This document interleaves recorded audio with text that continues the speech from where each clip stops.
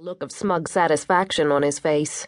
This, his signature expression, had never wavered from his face since the moment we stole away from my brother's home, fleeing under cover of night. Instead of looking to Oz, I studied my father's expression, which bled from disbelief to rage in a heartbeat when he caught sight of Oz. Then confusion settled in. "You know this one?" he asked me, his eyes never leaving Oz's ominous form. "I do. He is how I returned." My response to his question garnered his immediate attention. "He brought you here?" "Of course. How else would I have come? Dimas did not bring me, nor did my usual escort, Airy." "You are not dead," he whispered before lunging toward me and crushing me in his arms. The gesture reminded me of Kirsten. "I thought I would have felt you pass, but I have been distracted.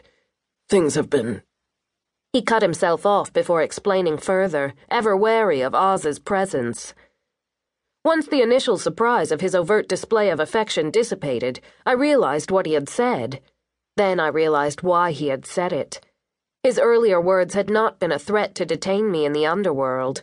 He thought that I had died in the world above, and I had come to him as so many others had, to be his eternal prisoner. What surprised me was that if I had come below in that way, then he should have felt my presence when I entered the underworld. He always felt the arrivals of the newly departed. Though I sometimes withheld my affections from Kirsten, I showed them to my father. The Soul Stealer may have stolen my happiest memories of Hades during the attack in Detroit, but he could not steal the residual feelings they left behind. I loved Hades in my own way. That was not something that would change. In a rare act, I allowed my arms to wrap gently around his back, squeezing him lightly in return. Kirsten had taught me much about love in my time with him, and the rapid changes in my own emotions since meeting my family and birthing my own wings seemed to further fuel my expression of his lessons in loving. "I am not dead," I said. The continued quiet in the hall allowed me to speak softly. I no longer needed to shout to be heard above the riotous noise. "I am far more resilient than you give me credit for, Father." "When you were taken—" He clipped his thought short, pausing for a moment. "I could not go to you. I could not find you. I dispatched all those I could to look for you, but they failed. Some remain on Earth, still searching for you." "I have brothers," I told him, uncertain why I shared that information so disjointedly. It was as if the boys had taught me nothing about remaining reserved until security was ensured. My excitement had overridden my awareness, a mistake that often proved costly in my father's realm. My mind wandered back to the night when Oz had whispered those ancient words to me on the rooftop of the Victorian. Something deep within me had changed. His utterance had awoken a side of me that I had long thought disappeared. Emotions had forever been foreign to me, virtually absent from my being.